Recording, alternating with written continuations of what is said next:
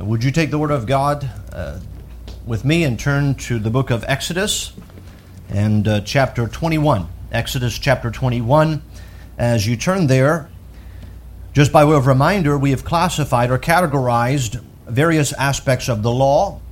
First, we noted that there is the moral law, which are contained in the Ten Commandments. Second, there are the judicial or the civil laws. They're referred to in this chapter as the judgments. The judgments are to govern the affairs and the conduct of the nation of Israel. And they're found first here in our Bibles in Exodus chapter 21 through chapter 23, and we've been dealing with those.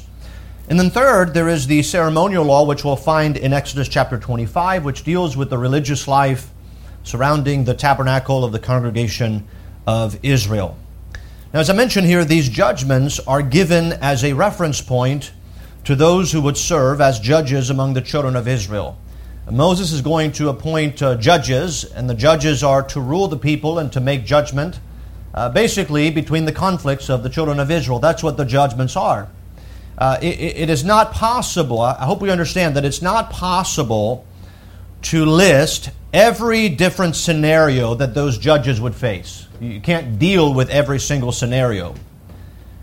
However, what they are given with those judgments is a framework by which to operate, or the principles that are to be upheld in the nation of Israel. I think it's much like what we think about our country today. We think about the Constitution, the laws, federal laws, and then the state laws. And the judges are supposed to operate within the boundaries of the Constitution. And they're to pronounce a judgment based upon the law. And we understand that not every scenario of everything that happens and every conflict is listed in the Constitution or in the law. But there's a framework that's there. And there are principles that are communicated throughout those documents that the judges are to apply to all scenarios. And the judgments of God are just like that. Now, in our text, we're going to read in just a moment, but I would like to put forth the framework and the principles in our text, and then we'll read them together. But one of the first principles that we find, or one of the first frameworks that the judges are supposed to abide by, is that the value of human life is always to be upheld. And we found that really since the beginning of the chapter, but we'll see that here in this passage, that the value of human life is always to be upheld without exception. The second principle, or the second framework by which the judges are to operate, is that the harm of carelessness or negligence must be met with severe consequences. Now, at the onset, that may seem a little peculiar that I would say that, but we'll see it in our text, that negligence is to be regarded as an offense against God and against your neighbor. And we'll see that in the text. And the third principle or framework that the judges are to have in mind is the necessity for restitution when a crime has been committed or wrong done, the necessity of restitution to be both complete and proportional.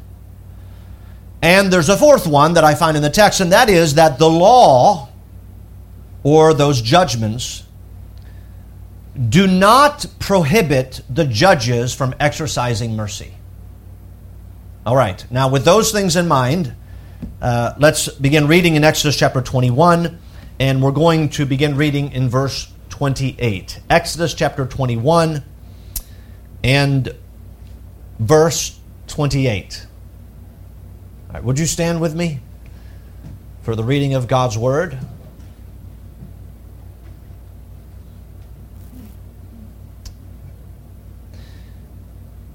Let me just say this, that I remember as a young person being in church and being asked to stand for the reading of God's Word. And I remember being annoyed by it. I settled, and so why do I have to get up again? I just got up and sung And that was a reflection on my heart. And the more I study God's Word, the more appreciative I am of it. I think the more we understand that it is given by inspiration of God. And these are the words of God. And in church, we want to make sure that God is reverenced. And that we treat His Word as if He is speaking, and He is speaking. And so that's the intent there. So Exodus chapter 21, verse 28, the Bible says, if an ox gore a man or a woman that they die, then the ox shall be surely stoned, and his flesh shall not be eaten, but the owner of the ox shall be quit. The word quit means innocent. Verse 29.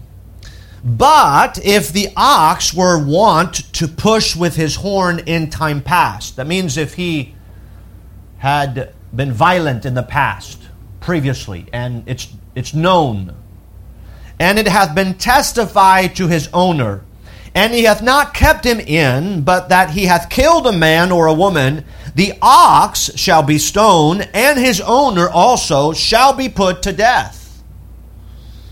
If there be laid on him a sum of money, that's the man who had the ox that let him go, knowing that he was a bad ox, then he shall give for the ransom of his life whatsoever is laid upon him, whether he have gored a son or have gored a daughter, according to this judgment.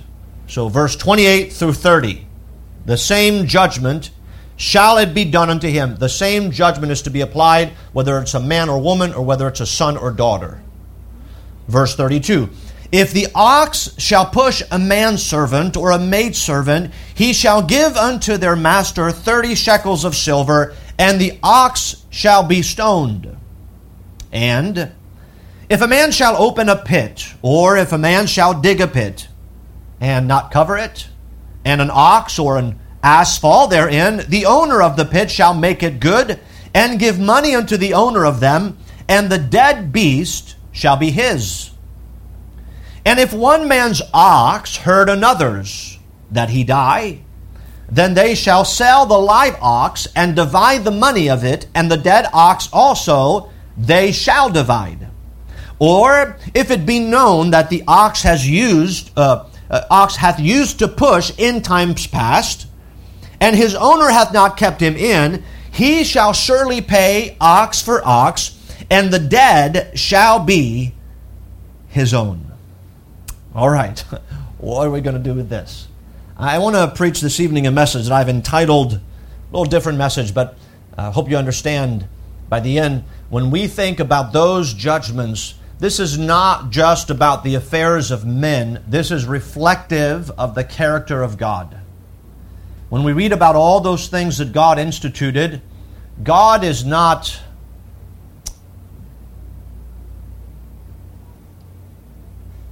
doing those things without thought or things that do not reflect upon Him. And so He is not arbitrary in those things and says, well, I guess we'll do this. That's not the God we serve. He is very specific. And so we learn some things not just about the affairs of men, but we learn some things about the character of God. And so I'd like to preach this evening on this, and here's the title: Life, Negligence, Restitution, and Mercy. Life, negligence, restitution, and mercy. Let's pray. Father, we thank you this evening for your word. And Lord, we pray that you would give us an understanding, specifically this evening, on your character and what you're telling us about yourself in your word. So help us, Lord, to be instructed and to become more aware of the kind of God that we serve. And we ask these things in Jesus' name. Amen. Thank you. You may be seated. As we look at our text, I set forth some principles and a framework by which the children of Israel, are to operate between themselves. And clearly, as we just read here just a moment ago, we see that God places a great importance on the value of life, whether it is an adult life or a child's life. We also noted that there's a theme that is repeated several times in our text, that God wants to deal with those who are careless and negligent in their lives. Now, at the onset here, we're going to find here in our text that there is an aspect here that we are judged in this chapter for the actions that we take. But in the same chapter, we are also judged, or the children of Israel are judged for the actions that they do not take, or that they fail to take, and they are deemed here as careless or being negligent. And we see here in our text that evidently this negligence is to be regarded as an offense both against God and against his fellow man. We also note the theme that there has to be restitution. If you have a title, maybe your Bible breaks it down with different titles. This section might be entitled The Law of Restitution. And the idea here is if this is what you've done, or because of your carelessness, this is what your neighbor has lost, then you ought to restore that which he lost. You ought to make that right. And so God is very interested in restitution. If something has been done against somebody, and here obviously he uses the ox, it seems to be the theme animal of these verses. But again, these judgments can apply to all kinds of different animals that were a part of their farms. And so we see here that the restitution is very important to God. And finally, that you find within this passage that although those judgments are clear and they're specific, God also says that there is room, there ought to be room as you deal with one another for mercy. Mercy. And that's also reflective upon God. So what I'd like to do is go through those verses, explain those verses, and show us how that reflects upon God. And by the way, we know that we don't operate today under a theocracy as the children of Israel operated. But nonetheless, the principles and the framework that God has communicated to the children of Israel, I believe is the same framework and the same principles by which we ought also to operate our lives as Christians. So as we look here at the first verse, in verse 28, we begin here in this section, and notice the Bible says, if an ox gore a man. Now, let me begin by saying an ox is really cattle. It can refer to both, I believe, throughout the Scriptures, male and female, but you could say generally livestock, but specifically cattle. The ox were used for basically work in the field. That's what they were mainly used for. And so if an ox gore a man or a woman that they die, then the ox shall be surely stoned, and his flesh shall not be eaten, but the owner of the ox shall be quit. So what we learn here is that if you possess an ox and you are a farmer, and if your ox gore, that means he kills a man or a woman, that the consequences is that the ox's life ought to be lost. By the way, this was true if a man took the life of man early on in this chapter, then that man is also to lose his life. And he puts at the end something that he's going to build on. At the end of verse 28, he says, but the owner of the ox shall be quit. In other words, we understand within the animal kingdom there that animals they often do what they want to do. And you may train them and do what's right, but sometimes the impulses of wildlife can be detrimental to man. And here in this case, if an animal takes it upon himself to gore a man or a woman, then that ox is to be put to death, but the owner of the ox is to be deemed as innocent. In other words, it's not his fault. There is no retribution that he is to pay. Now, there's a different scenario in verse 29. Notice what he says in verse 29.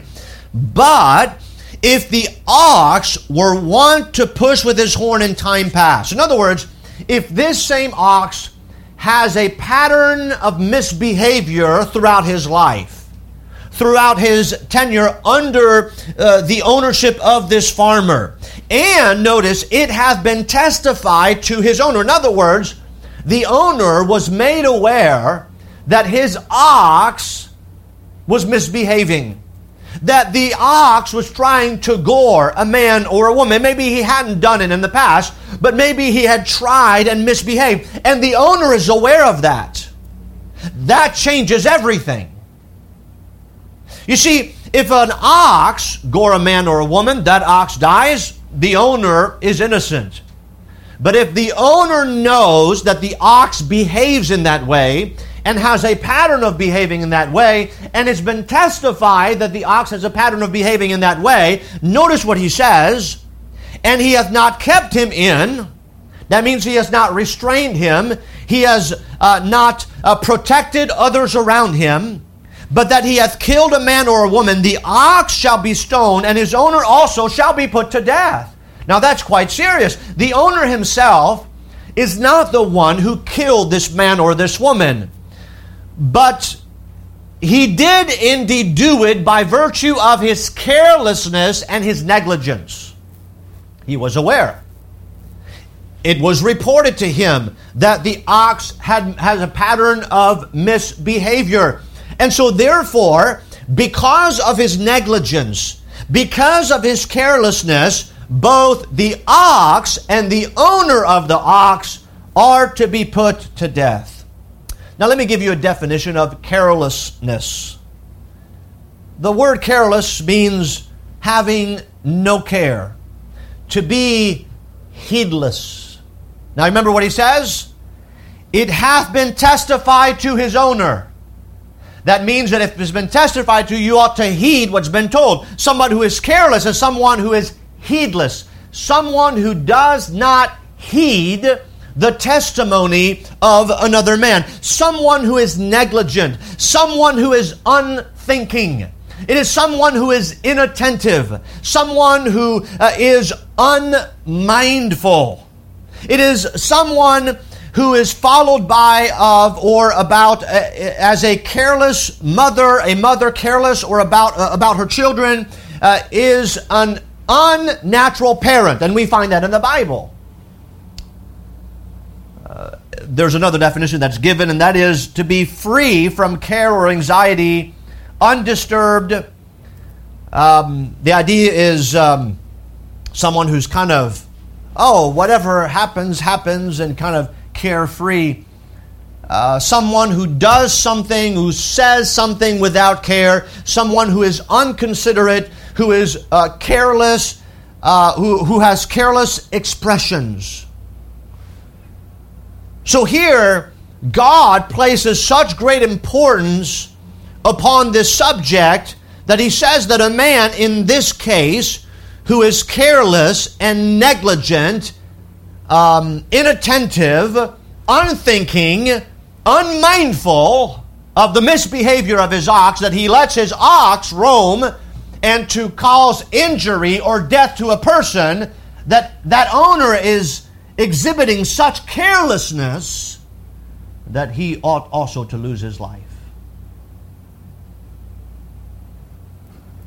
So it seems here in this case that it's a big deal to God. Now here I think that the reason why we see here that carelessness in itself is not as big of a deal as we might say someone killing another man. But in the eyes of God, to be careless is not that bad unless something bad happens. Right? If the owner of the ox was careless about his ox, and the ox never did anything, then it would be no big deal. But since the ox, who had a reputation of misbehavior, killed a man, then the carelessness of that owner is to be dealt with severely. And so what I'm saying here is often we have to think about that in our own lives. That I do believe here that this is reflective on God's character. And we know that God is not careless. And as I was examining this, I said, I wonder how many areas in my life am I being careless?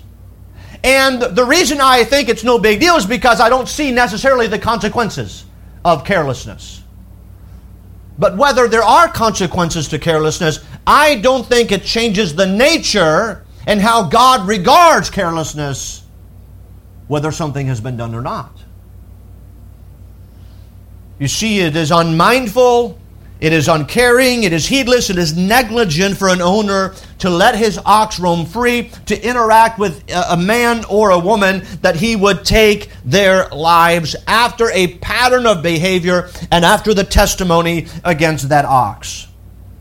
So God here deals with being negligent and careless. He proceeds in verse 30, and notice what he says. He says, if there be laid on him a sum of money, then he shall give for the ransom of his life whatsoever is laid upon him. Here's the scenario. So let's say that the owner had been careless. Let's say here, scenario number 2, not number 1. Remember, number 1 is the ox killed a man or a woman. The owner is innocent. But here's the disclaimer. Here's to help the judges. If it's been said that this ox has misbehaved, if the owner of the ox it's been testified to him that the ox has been misbehaving, and if that same ox ends up killing a man, that owner is to die with his ox. Now, although that owner did not kill that person, his carelessness allowed his ox to kill a person, brought forth that person's death. But here is a window open where the judges here in verse 30 may have the opportunity to exercise mercy in scenario number 2. What is that? If there be laid on him, that's the owner who knew his ox was misbehaving, who knew that it was testified that the ox had misbehaved. If there be laid on him a sum of money, that means that, let's say, a man lost his life by the ox. The ox had a history of misbehavior. The ox had been testified against to the owner. If that person lost his life, then that family would bring the owner of the ox to the judges. The ox would be stoned. That was according to the law. But there is a window of opportunity here for the family that had been wronged, that lost their family member. If they wanted to, they could exercise mercy by laying a sum. By saying, well, we're not going to have this owner lose his life, but here's the sum we're going to lay upon him. We're going to have him pay, you could say, a fine or a sum of money. Notice, then he shall give for the ransom of his life. Well, we know what the word ransom is. It means to be bought back. You see, the penalty for that crime of an unruly ox, unrestrained, and being careless about it, causing somebody's death, then you as the owner ought to die yourself. But if the family chooses not to put you to death, but to exercise mercy, they will lay before you a sum, and you can pay that sum for the ransom of your life to save yourself. Now, in that case, I would say that family has showed mercy to that man by allowing him to pay a price for his ransom. His penalty was death under this judgment. But because of the mercy of that family, he can pay a price for the ransom of his life. And it says here, whatsoever is laid upon him. So whatever is determined by that family, if he pays this, he buys his freedom, his innocency. Not his innocency, but he's paid the punishment that he owes. And so here's an opportunity to demonstrate mercy, and it should be an option to those who have suffered loss. And it's interesting here that God, He lays forth the judgments, and I'm beginning to appreciate the Word of God more and more as I see how those things reflect the character of God, because God does have laws, and God is a God of judgment, and there is a penalty for crimes committed against God, but God is also at the same time a merciful God. And so here God says there has to be room for mercy. And I think we all understand in our lives as we interact with one another that there is times that we can offend one another. And there are times that certainly there ought to be paid for that which is wrong when somebody has been wrong. But there ought to be opportunities in our lives to exercise mercy on other people. And I think God asks us to do that just as There are two things that God asks us to do that are reflective of His character. The first one is, be ye holy, for I am holy. The second one in God's Word, and I only know of two, is be merciful, for I am merciful. And so here He is asking the children of Israel to be considerate, to be reflective of the character of God in showing mercy to one another if the opportunity comes. Now, as we proceed in verse 31, he says, now, whether he have gored a son or have gored a daughter, according to this judgment shall it be done unto him. Now, here simply put, he adds another piece here, because remember, he had said back in verse 28, if an ox gore a man or a woman. Now, that's the names for an adult man and an adult woman. And now he adds something else to the judgment. He says, now, if that happens to a son or to a daughter, then the same judgment applies in all of those options. If the ox gore a child, that the child dies, the ox dies. Now, if the child dies from an ox whose owner knew that his ox was a violent ox, then that ox and that owner dies. Now, if that family of that child decides to show mercy, they may put a price where he can ransom his own life. And so he says all of those judgments apply to a son or to a daughter. And so the life of a child, what we learn here, should not be regarded as less valuable than the life of an adult. The same judgment is applicable. Now, that's all I'll say about that. No, that's not all I'll say about that. We live in a society that has a deep disregard for children.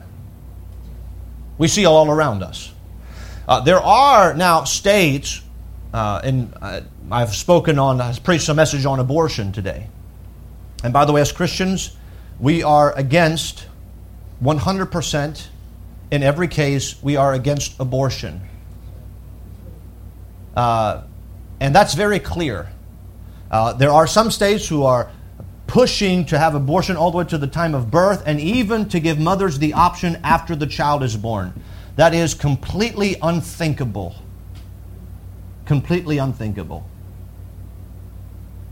God just is, as He deals with judgment, He says the life of a child is not to be seen as less valuable than the life of a grown man and a grown woman. So apply all the same judgments to sons and daughters. Now let's proceed. In verse 32, he goes on to say, if the ox shall push a manservant or a maidservant, he shall give unto their master 30 shekels of silver, and the ox shall be stoned. Now, here is something else to add here. Really, I think the scenario here is quite broad in this judgment. I think he's saying here that any loss that is incurred by an unrestrained animal is to be repaid in full. Now, notice here, he uses a manservant or a maidservant. He shall give unto their master 30 shekels of silver, and the ox shall be stoned. So here's what happens. Earlier in the chapter, he dealt with a servant. Remember, a servant was to serve for 6 years. In the 7th year, the servant could go free. Now remember, we talked about the scenarios that would happen.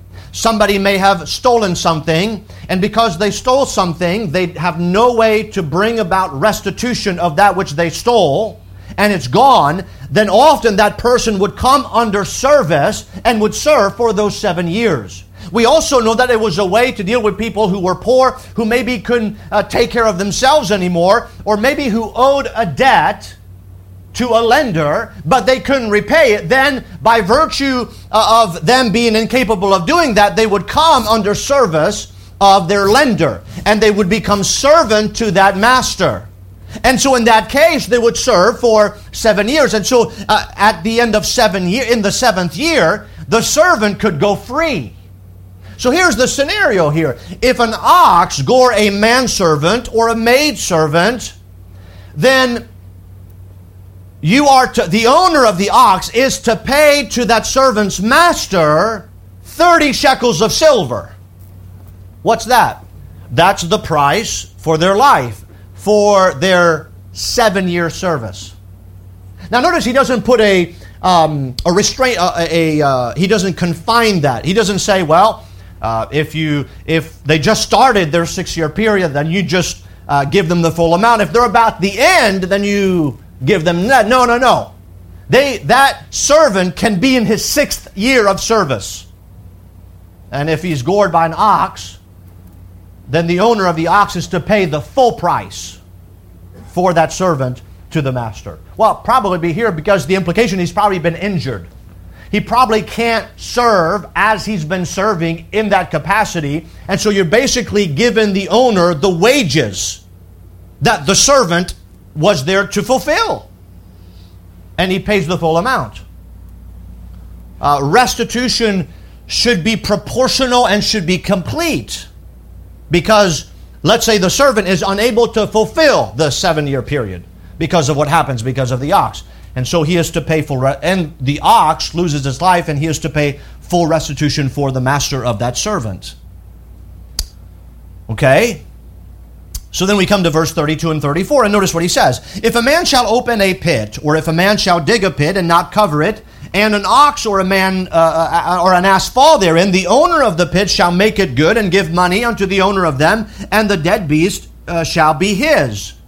So here we have another information. By the way, I just missed this. To go back on the 30 pieces of silver, when we ask about Judas, you know what Judas sold Jesus Christ for? Betrayed Christ? For 30 pieces of silver. Where did you get that? It's not arbitrary. It was the price of human life in the Old Testament.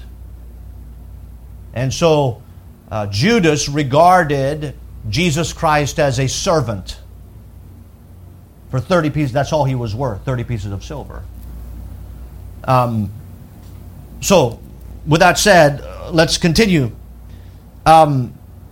In verse 33 and 32, here you have the owner. Again, we're entering the subject back of the subject of negligence and carelessness, right? A man digs a pit, and he leaves it uncovered. Now, we would say, duh, hello. What do you? We went down to Dover. Our children, they do the piano on Thursdays.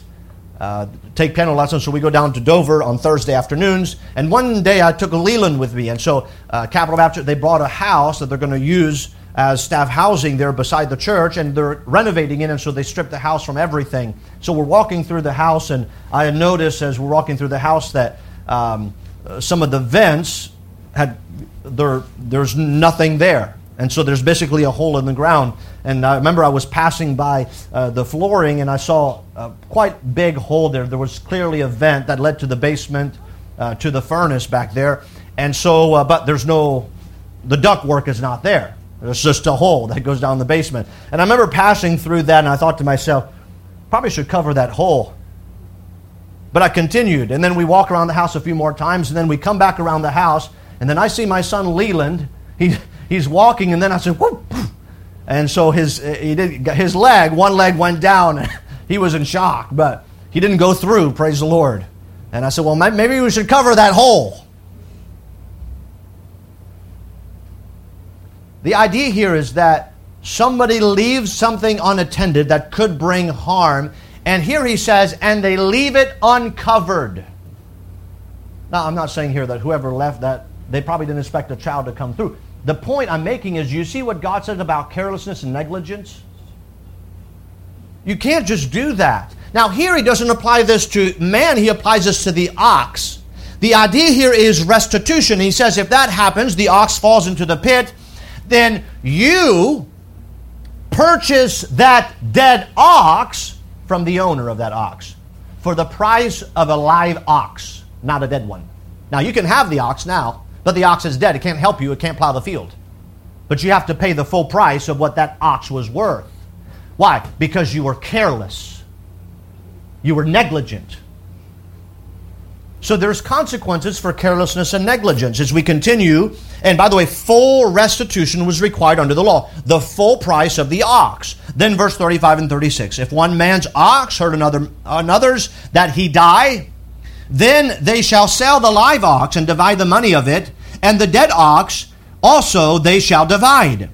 Or if it be known that the ox has used to push in time past, and his owner hath not kept him in, he shall surely pay ox for ox, and the dead shall be his own. So, same, going back to those two scenarios. If an ox misbehaves, injures another or kills another ox, then he says, then, okay, you make things right. So you divide the live ox, you sell the live ox, you divide the profits, and then you divide the dead ox and you can keep the meat. And you divide it equally. Now, obviously, you lost your ox. That's the consequences. Now, there's another scenario. Because same thing with a man or a woman, if an ox kill a man. If an ox has a history of misbehavior and the owner knows it towards other ox, and he kills an ox and he knew about it, then you get nothing.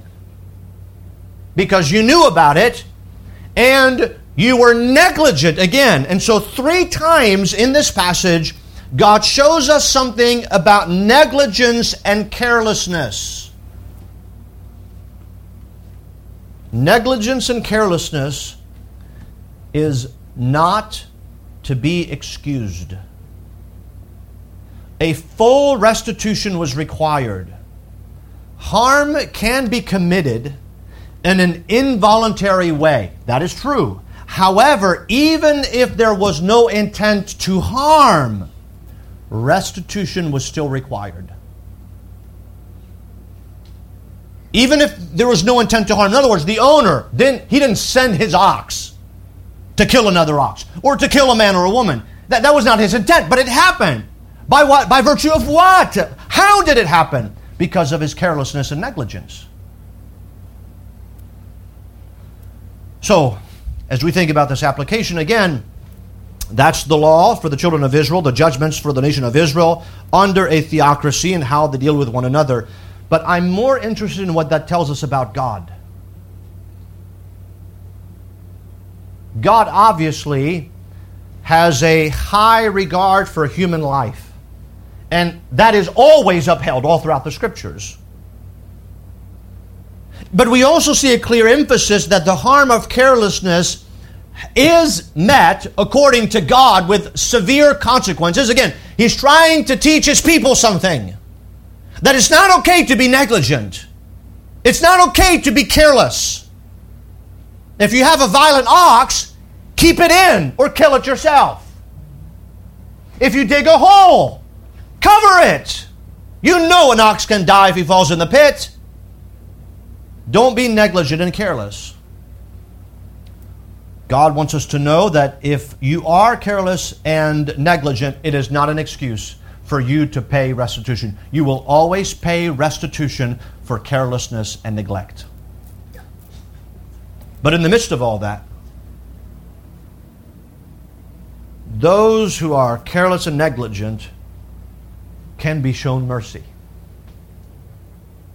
And that's what God says. There's an opportunity for mercy to be exercised. Now, the one who has been negligent and careless is at the mercy of those he's harmed.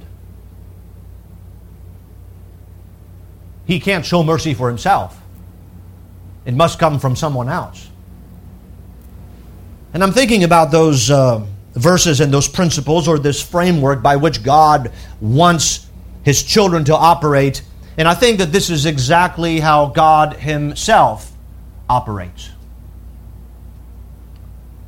All throughout the Scriptures, we understand that God values human life, and it is always upheld in the eyes of God.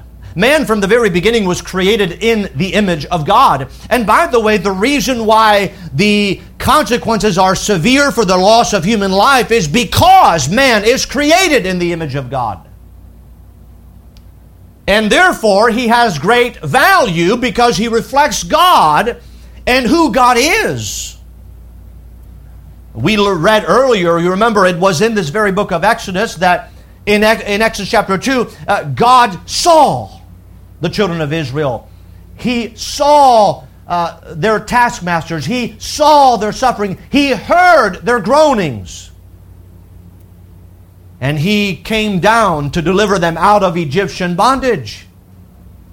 You see, God values human life, and it is always upheld in the eyes of God. And we also know that God is not a careless God or a negligent God. You see, God did not overlook the children of Israel, but the Bible says He remembered the promises that He had made. He remembered the covenant that He had made with Abraham, with Isaac, and with Jacob. And so God, when He dealt with His people, God is not careless. But God was diligent, full of care, thoughtful towards His people. It's like the psalmist who said that the thoughts of God, they're so many in number. It's unthinkable, the thoughts that God has for us. But I'm also thinking about the necessity for restitution to be complete and proportional. You see, God has valued all of our lives. He has not overlooked or been careless about our sinful condition. He has dealt with our sin by sending Jesus Christ on the cross to die and to pay for our sin debt. That's what God did. He did not overlook our sin. He did not say it was okay. He did not say, I'll get over it. But He valued that our lives so much that He sent His Son Jesus Christ to die on the cross and to pay for our sin. And guess what? God, when He sent His Son Jesus Christ to die on the cross, made full restitution for our sin. You see, Jesus Christ, the Bible says when He died, the Bible says we see Jesus who was made a little lower than the angels for the suffering of death, that He, by the grace of God, should taste death for every man. And when we read about the cross, we understand that the wrath of God was poured out on the Son. And when we think about our sin, we have to understand that God made full restitution for our sins. What is that? Well, you know what the wages of sin is. It's death. It's eternal damnation in hell. But Jesus Christ tasted death for every man. He made full restitution. And when He died on the cross, the Bible says He blotted out the handwriting of ordinances that was against us. You see, every single evil thought that we've ever had, every wrong behavior that we've acted upon, every filthy word that we've ever spoken, everything we've done wrong against God and violated His holiness, He put all of that sin upon Jesus Christ, and He judged our sin in Jesus Christ. He made full restitution. And by doing so, He exercised mercy. Mercy upon us who were negligent and careless. He exercised mercy towards us. You see, I think this chapter, although we see how God is to govern the affairs of men, we learn something about God that are timeless. Timeless. God values human life.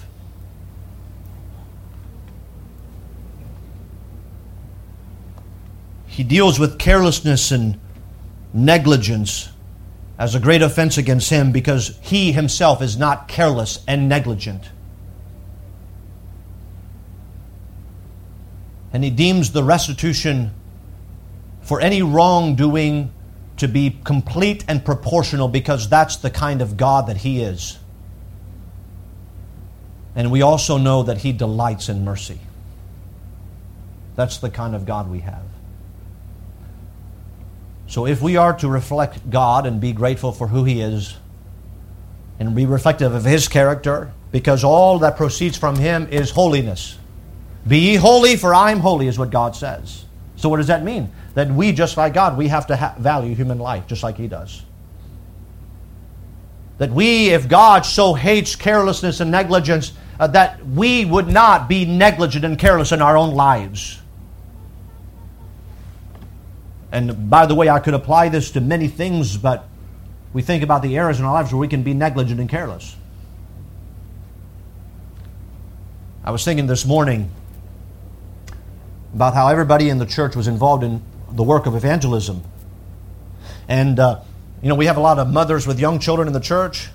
And sometimes they think, well, I want to be involved in evangelizing. What can I do right now in evangelizing? Well, you can teach your children to one day to grow up to love the Lord and then themselves to be evangelists. That's what you can do. Your time is not wasted. You are training children to love God and to serve God with their lives. That's how you can be involved in evangelism.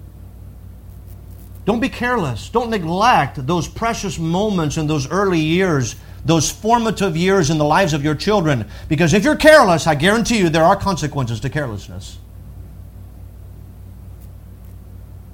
We also learn of the necessity of restitution. And let's just be grateful that all of our sins was placed on Jesus Christ on the cross and that He made full restitution in Christ for our sins. You see, salvation, I've said this, but I need to emphasize this because of the modern day churches. God does not accept us as we are. He accepts us only in the person of Jesus Christ, who made full restitution for our sins. He died on the cross and made full payment for all of our sins, every one of them. And may we also, just like God, exercise mercy. There are times that I believe in, by the way, that is one of the gifts in the church that we read about, how we ought to be merciful. When was the last time that you were wronged, or you were offended, or you saw somebody do wrong, or you hurt somebody that you disagreed with, and you just did this? You just showed mercy.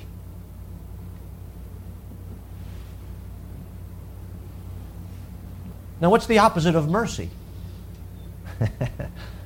Revenge. I'm going to get you. I'm going to hold you in my mind, this contempt for you. No, if we're going to be like God, God says, be merciful, for I am merciful.